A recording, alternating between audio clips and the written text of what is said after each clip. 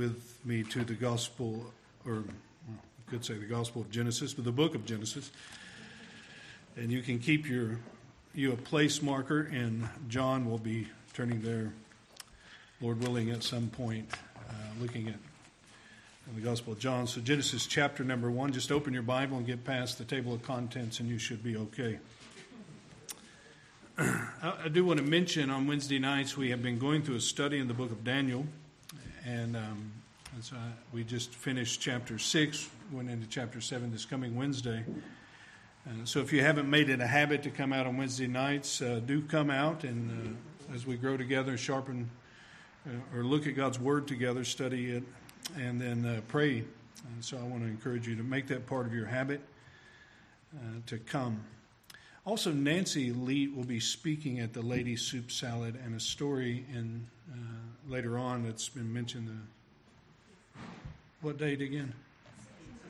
18th. Okay, I was going to say 15th, but 18th. You can come on the 15th if you want. Just won't be here. You can wait. But Nancy Lee will be sharing, and it's great to have her with us this summer. She's in transition and retiring, and so we praise the Lord for her faithful many years of service. How many years have you served missionary? Is it 46? 42? 42 years faithfully serving on the mission field, and so we're thankful for what God has done through her and will continue to do, because she's not stopping. She's going back and doing the same thing. Just you don't have to do the paperwork, and so do pray for her, if you will. Well, you have your Bibles open to the book of Genesis. I want to begin reading. Just read the first few verses here, and then we'll go to the Lord in prayer together. Genesis 1:1, in the beginning, God created the heavens and the earth. The earth was without form and void, and darkness was over the face of the deep, and the Spirit of God was hovering over the face of the waters. And God said, "Let there be light," and there was. Father, we come to you this morning, our hearts full with singing, who is like you, who would do what you have done. And we know, Lord, in the world there are many counterfeits who are offering us someone, some figure, some place, something to be Father or God or Savior or Deliverer. And yet you have warned us and told us over and over that those things are futile. We've experienced it in our own lives. Many testimonies here could testify to that this morning. And you point us to yourself, the only true and living God, and your Son, Jesus Christ. And so we just thank you for that. Pray that you would speak to us through your word this morning. Help me, in Jesus' name. Amen. Amen. Well, I have several, probably 5 messages in one, all coming together in my mind, so this might be interesting for you and challenging for me. I normally don't tell you to open up to 2 places, but we'll want to look at this together. And part of this has several different reasons we've come to this passage, and part of it is something that's been stirring in my heart and desire to remind our children, our young people, and not just our young people. I think you and I need the reminder too of the reality of God in our lives and in the world. And so we've no better place to start than Genesis. There's other reasons, but that is probably suffice for you this morning. The beginning, Genesis 1:1, the Bible opens up for us. He speaks about here, or Moses writing about the existence of all things, the cosmos and stars and constellations and gases and molecules and atoms, all things that are, the rocks and water and birds and trees, as he goes through this. And you and I all are described here in the beginning.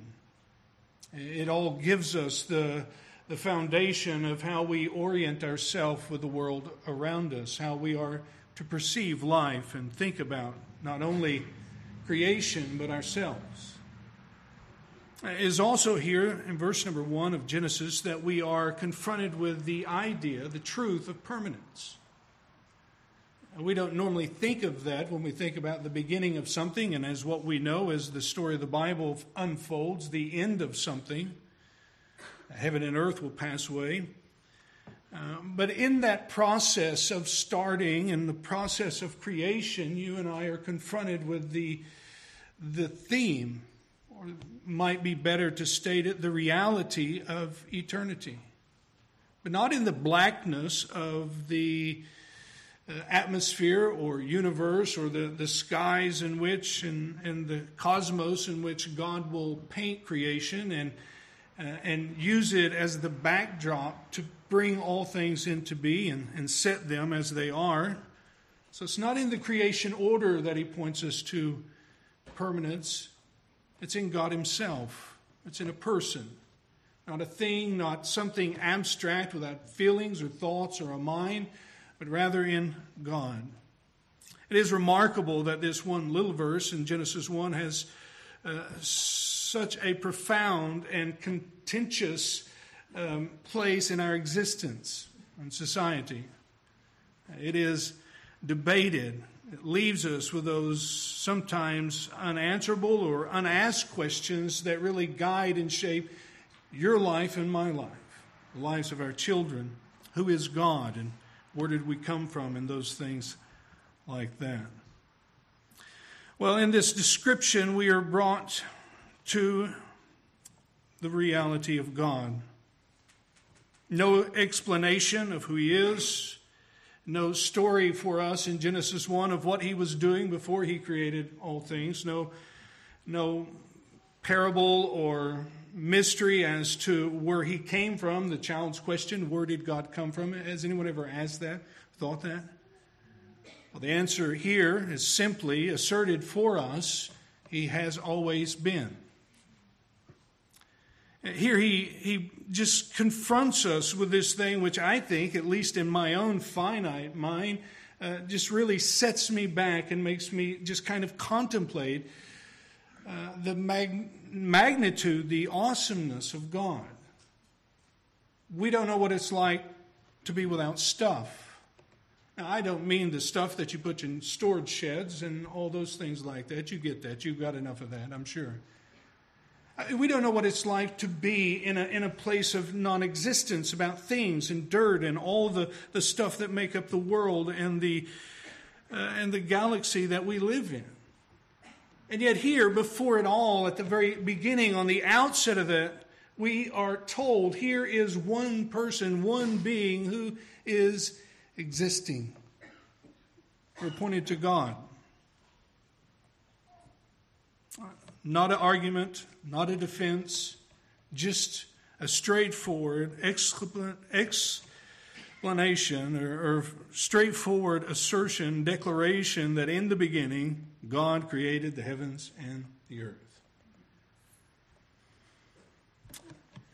Now, as we said,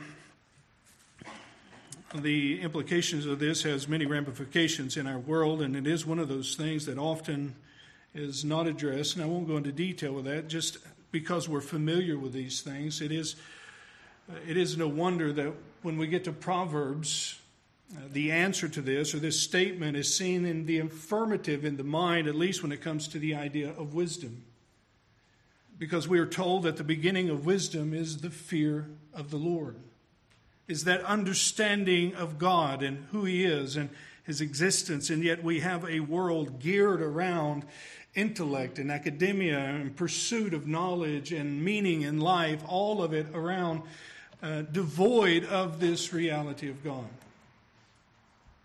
You know, from children's coloring books to PhD studies in our colleges, science and all the other arts and disciplines are seeking to answer life's toughest questions, biggest questions, most transformative questions without this underlying principle that there is a God. Well, they may seek to wonder what the meaning of life is, or who am I, or what is my purpose. But they do so by distancing themselves from any religious affiliation, any religious notion to where they may be at any point morally obligated. In fact, you can find all of this by looking within yourself and just trying to muster up the answer. And you can virtually, in the society in which we live, come up with the most off-the-wall response to any number of questions that we're seeking for as people, as God's creation, as long as you don't come up with the answer that in the beginning God created all of this. Anything is on the table and everything is viable as long as you don't come to this fundamental reality of God. I read in Richard Simmons, in a book on the existence of God, made a statement concerning the history of scientific revolutions. He said this: at a given time, any scientific community will always have in its structure the element that is more will than intellect, a product of personal history. It isn't the matter of following evidence, it is the matter of following one's answer to the question of where did all of this come from? Who was before all of this was? Well, the Bible unapologetically, boldly, and straightforwardly, and I love it the way the Word of God does this. Some of the most profound things in the Word of God is some of the most simplest. I know there's things in the Bible which you and I may choke at and drown in once we try to work out who the Nephilim are, or many other mysteries in the Word of God. But all of the most important doctrines that the Bible gives us, all of the most important things that we are to understand about life and how to live, is simple and plain and given for us, and that is here. There is a God. I might add to that, and you're not it. And I'll mention that later. There is a God. That's what we see in Genesis 1. He is eternal in his existence. I want you to turn with me to the book of Exodus. We'll look at it in just a moment. Exodus chapter number 3. In the beginning, God created the heavens and the earth implies for us that God perfectly existed before heaven and earth and all things that are created were created. Does that make sense? That he was in no ways becoming God, growing in wisdom and favor, or growing in wisdom, or growing in his ability or his power, his influence. In fact, as you see the mystery of creation itself and the beauty and the wonder of all the things that are around us, including ourselves. You may not think of yourselves that way. The psalmist did, but you may not. That's up to you. But as we look at all of these things, we see the wisdom and majesty, creativity, and the beauty of the mind of God. And why it's important to note that is when we speak of God, we're not speaking about a force or an impulse or something without a personhood or without all the distinctive qualities of person. God is and has always existed by necessity as he is. That's hard for us to understand, isn't it? But that is exactly the thing that creation tells us as he declares the wonder and glory of God. You know the few Psalms, I'll read these for you, a few verses testifying to that. As he tells us creation, the megaphone of that brilliance of God. Psalms 19, 1 through 4 says, "The heavens declare the glory of God, and the sky above proclaims his handiwork. Day to day pours out speech, and night to night reveals knowledge. There is no speech, nor are there words whose voice is not heard."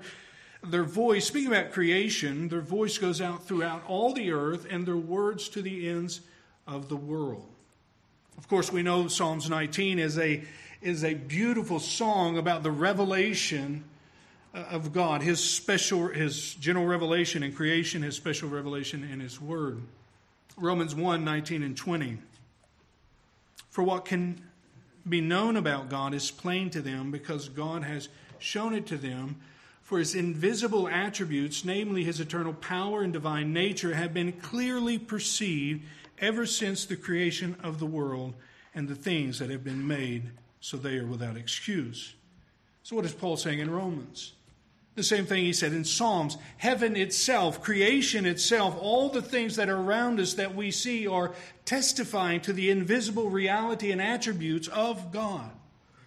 Of the Genesis 1:1, in the beginning God created the heavens and the earth in such a way that his fingerprints are all over it, testifying to who he is. Revelation 4:11 further adds to that. Worthy are you, our Lord God, to receive glory and honor and power. And why is he worthy to receive glory and honor and power? Well, there's many reasons we could say in the Bible as you read from Genesis to Revelation. But he says here, for you created all things, and by your will they existed and were created.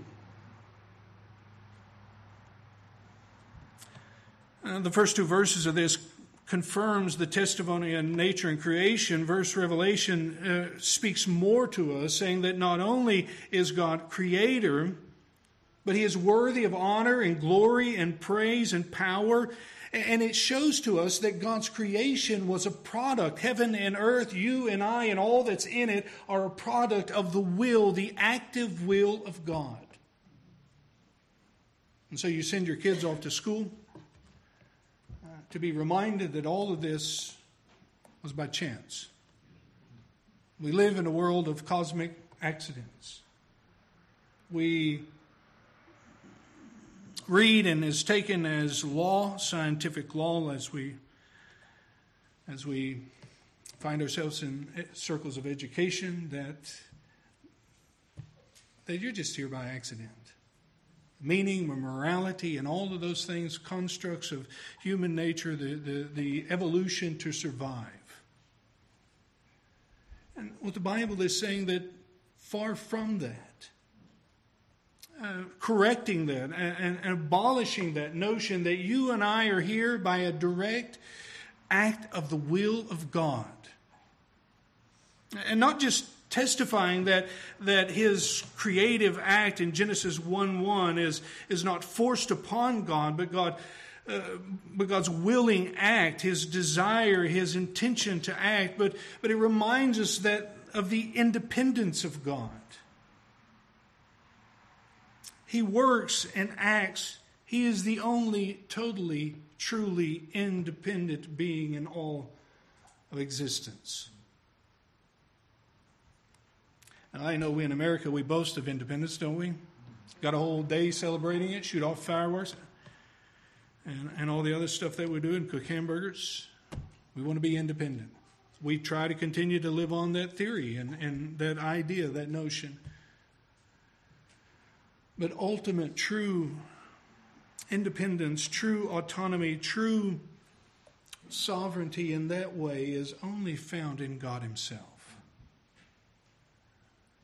The challenge of humanity is we have tried to distance ourselves, severance ourselves from God to claim for ourselves this kind of independence. But it's all a show, it's all a facade, it's smoke and mirrors, isn't it?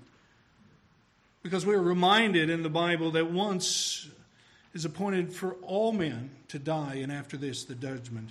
All false views and high hopes of ultimate independence to do whatever you want to do without any repercussions or any regards will be squashed one day when we all stand before him who created us. But the beauty bringing us back to this is that here we're brought to see this glorious, truly independent being who created all things according to his own will. You have your Bibles open to Exodus, and he gives us an image of this as this encounter with Moses. Exodus 3, if you're there, look at it with me. And Moses was keeping the flock of his father-in-law Jethro, the priest of Midian, and led his flock to the west side of the wilderness and came to Horeb, the mountain of God. And the angel of the Lord appeared to him in the flame of fire, and out of the midst of the bush he looked, and behold, the bush was burning, yet it was not consumed. And Moses said, I will turn aside and see this great sight, why the bush is not burned. And when the Lord saw that he turned aside to see, God called him out of the bush, Moses, Moses, and he said, Here I am. And then he said, Do not come near, take your sandals off your feet, for the place in which you're standing is holy ground. And he said, I am the God of your fathers, the God of Abraham, the God of Isaac, the God of Jacob. And Moses hid his face, for he was afraid to look at God. That's appropriate response to hearing God speak out of the bush. Wouldn't you agree? That is, if you didn't need an EMS team there for us to kind of bring us back. And I guess God made provision for that. What I want you to notice here is that Moses, there's many things Moses understands about God in this account. One is this reality that Moses understands that God is separate from his creation, at least in the sense of he is holy. And so Moses is to take his feet or shoes off his feet because the ground in which he is standing is holy, and it is holy because it is set apart by God's presence. And that's fascinating and enough, but the very thing that caught Moses' attention was this sign or this scene of this bush that was burning and yet was not consumed. Now, I had to look it up because I had it wrong, and some of you Boy Scouts and probably a lot of you women who've lived up here for a long time know what elements you need to build a fire or maintain a fire. Google helps if you're like me, but anyway, you need fuel, oxygen, and what's the third one? I kept saying ignition, but it's not ignition, it's heat, right?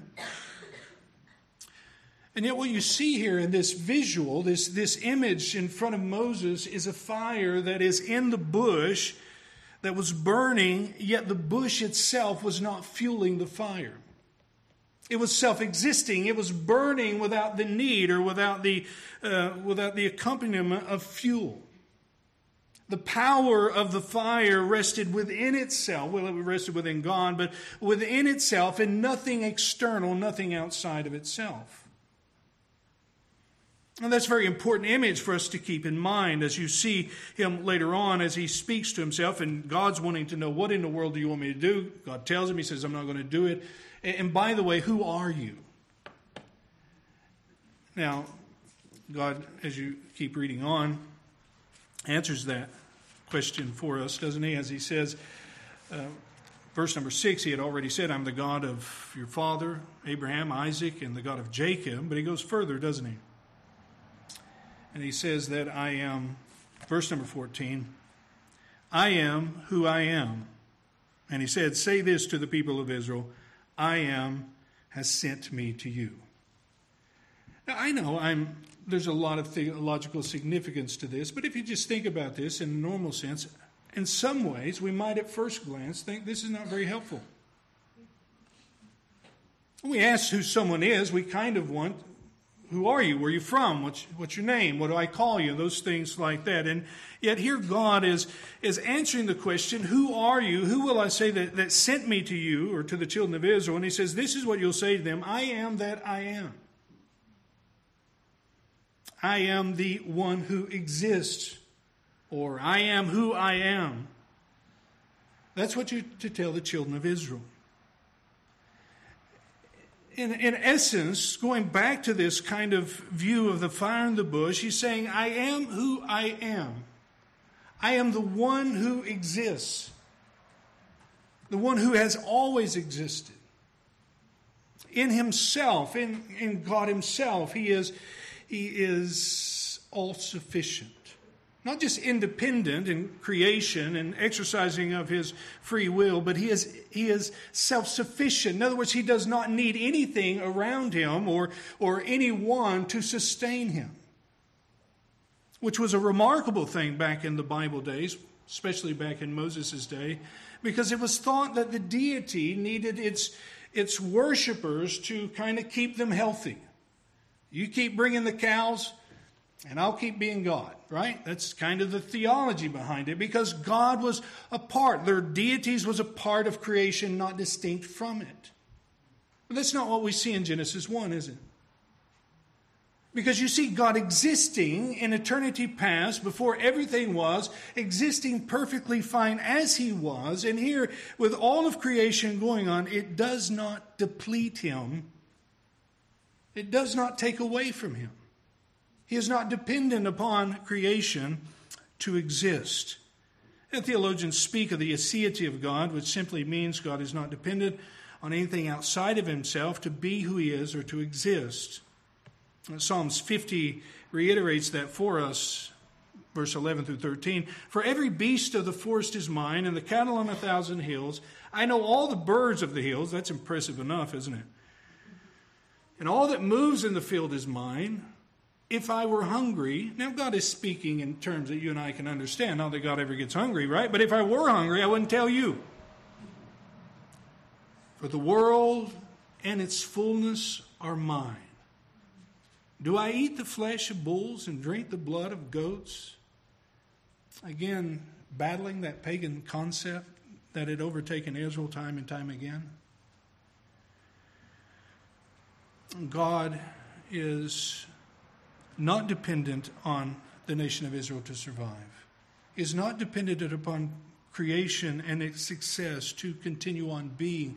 God has always been. He is and he will always be. That's what he's saying there in Exodus chapter 3.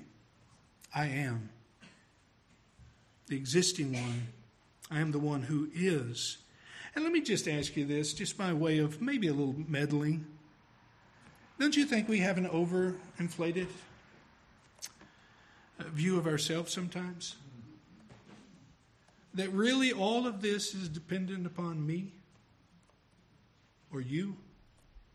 And sometimes we work frantically in stress and we build that anxiety that God somehow and somewhere in his program for some reason needs us, or it's all going to what?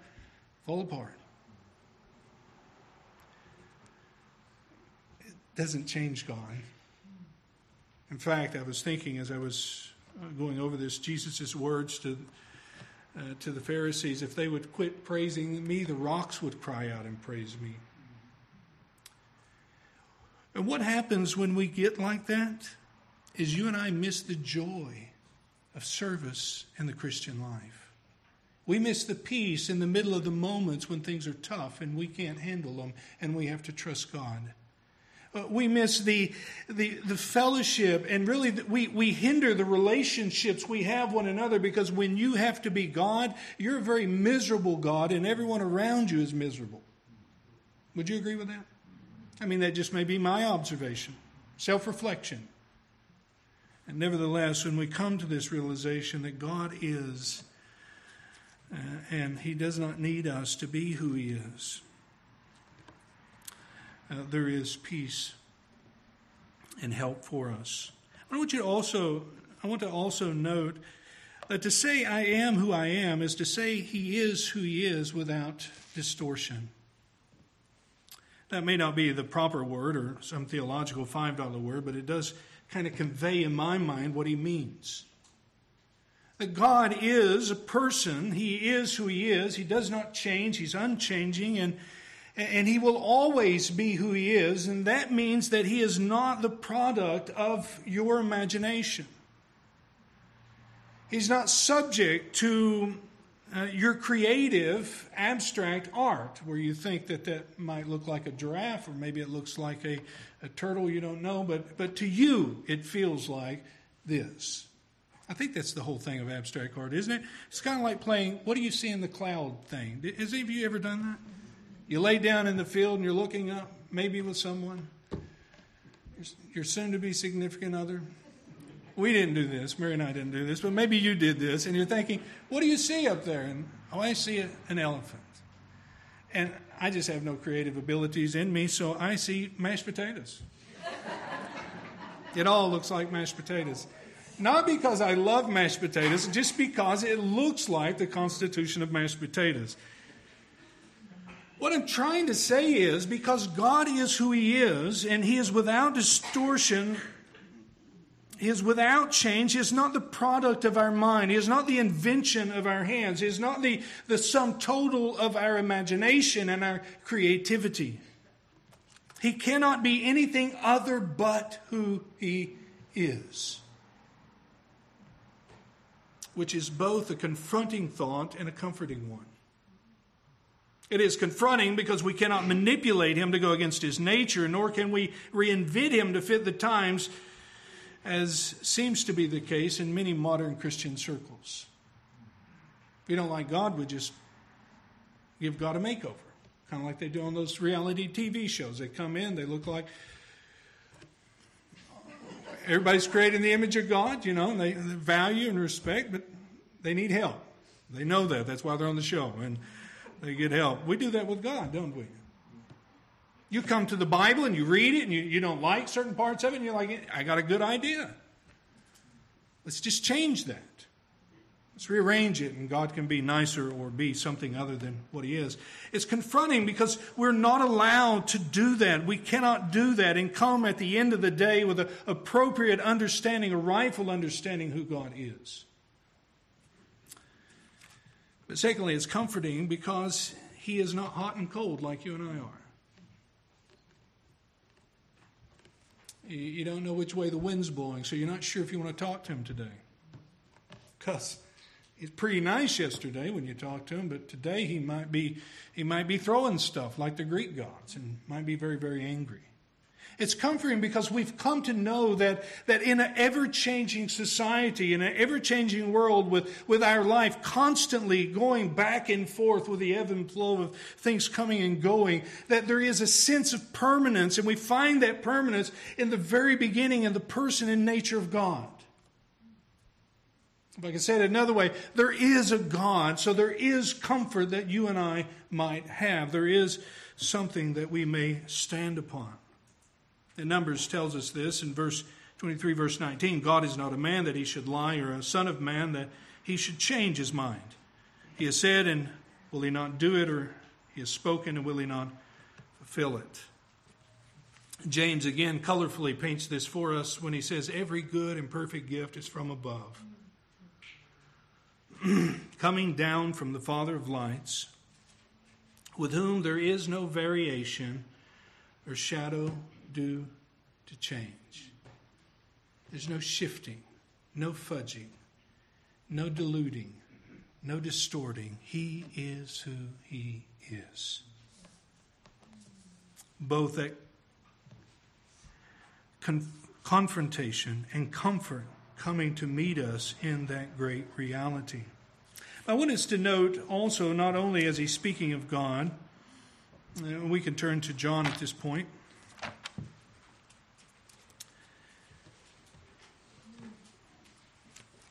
The very reason you can turn to God is because God is a person. He is knowable.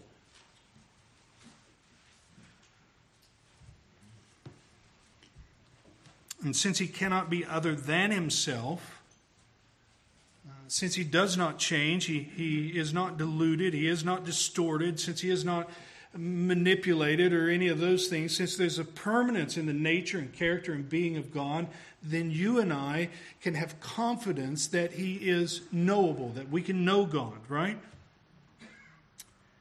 And we know Him through the means He has given to us.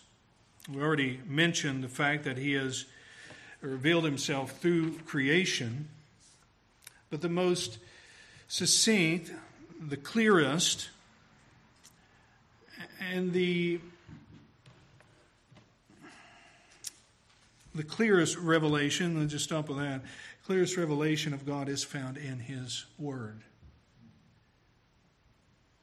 It is here that our misconceptions about God are corrected. And I want to say this lovingly and understanding that God works through seasons and experiences in our life. Praise God for that.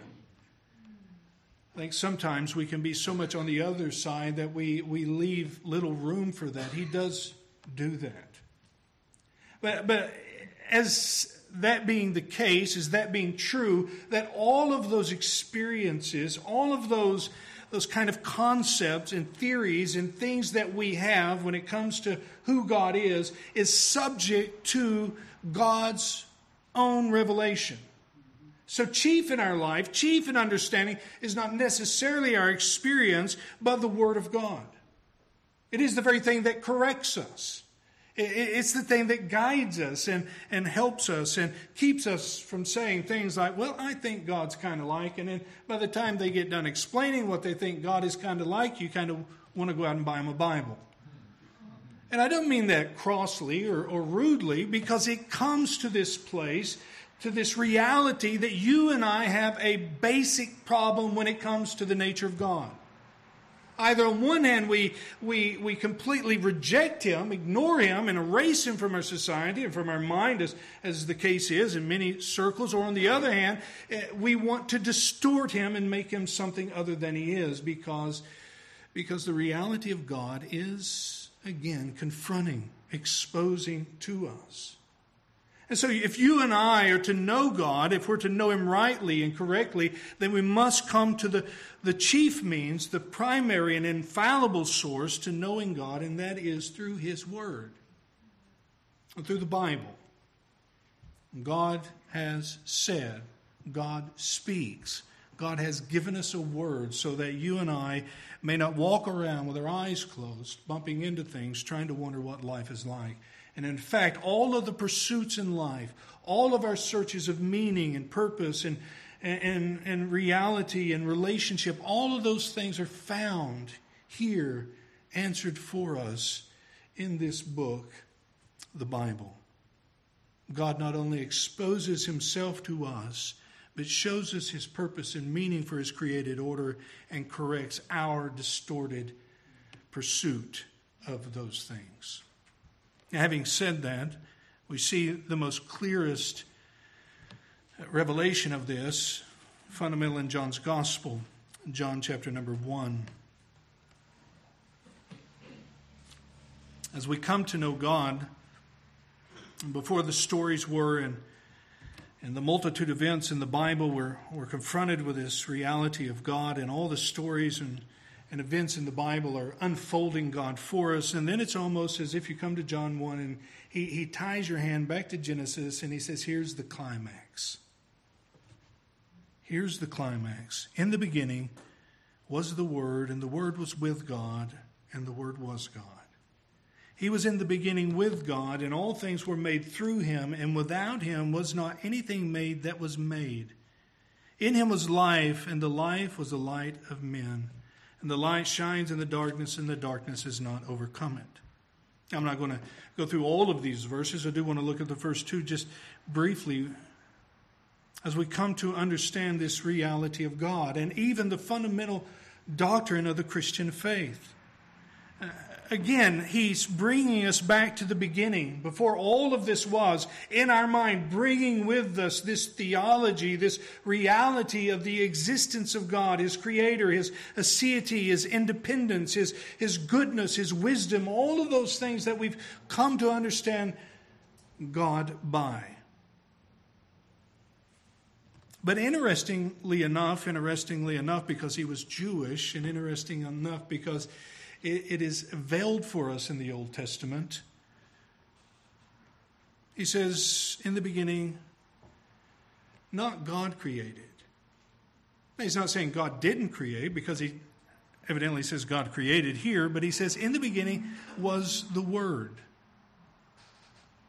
This divine word, this divine power of God, and associate our minds back with God's creative order. God said, and let there be light, and there was light. And that power in that creative act is seen here personified, or a person himself. In the beginning was the Word, and the Word was with God. And the Word was God. And before the world existed, before dirt and water and turtles and clouds, stars and angels, was the Word with God. Now he's making a distinction that there's two distinct persons here. With is the idea of face to face with. Looking at one's face, beholding one.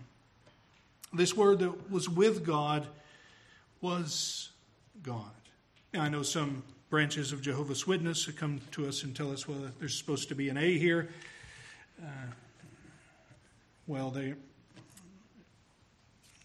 It's not.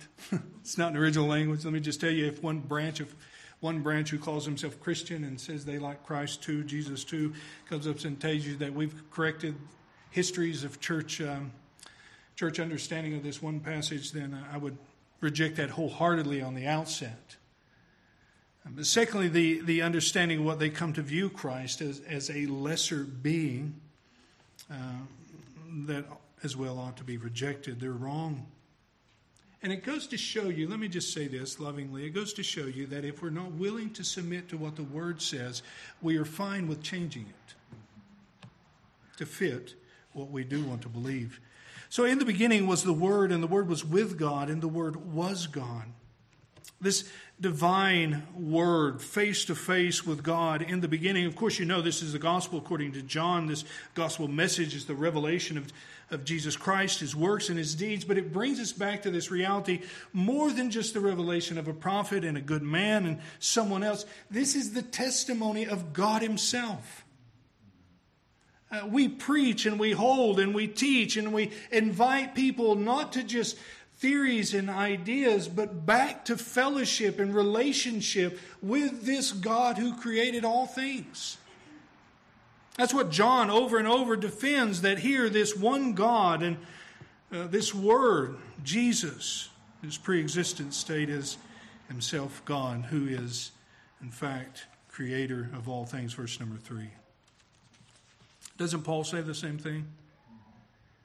All things were made through Him, and without Him was not anything made that was made. For by Him all things were created in heaven and on earth, visible and invisible, whether thrones or dominions or rulers or authorities. All things were created through Him and for Him. He goes on to say, in fact, Jesus Christ, this man who lived 2,000 years ago, miraculous conception we read in Matthew and Luke. He said, He is the reason you and I are not flying off this ball of dirt into the atmosphere. Christ Himself, I don't think that's too much to say. Maybe you do, and you're like, well, gravity has a lot to do with that. Who created gravity? How about that? Just kidding, that was wrong. It wasn't wrong. He did create it. It's wrong how I said it, see?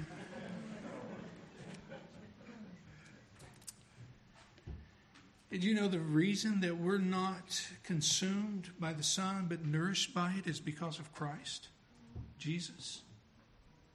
The very reason that you can go out and work in your gardens, those of you who have that magical green thumb, and bring in the joys of what you planted and share it with others who can't, is because of Christ.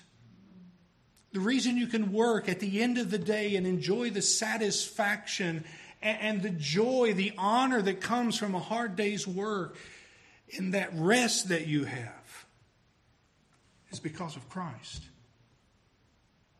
The reason you exist here even this morning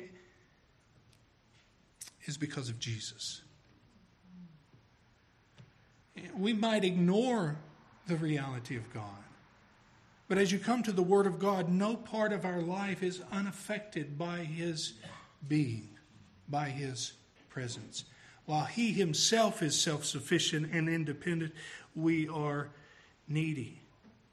But I want to add to that, not just the cycles of the seasons, we could go on, but I want to add to that, it is also true that the kingdoms of this world has been unable to snuff out the gospel witness because of Jesus.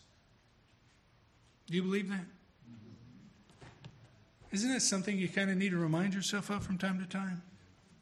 How in the world has Christianity survived? It almost feels like a fragile religion as you look at the persecution, the heavy weight of persecution against the nations of the earth throughout church history. And yet we know the sustaining work was that of Christ. He is the one who is securing the success of the gospel and its presence in the world. And did you know, do you believe that the age that you live in and its outworking, your future, my future, and the future of my kids is sustained by Jesus Christ? I think that is one of the bedrock truths that we need to kind of have implanted in our minds in this day. And I know those of you who lived a long time and seen a lot better days. Let me just say it that way, and we can argue about what you mean by better days. I get that. But you've seen much better days. And I've heard the conversations. I've been in the conversation. I've had it myself. I've even said the same words. How you kind of wonder, just kind of in amazement at how bad things are.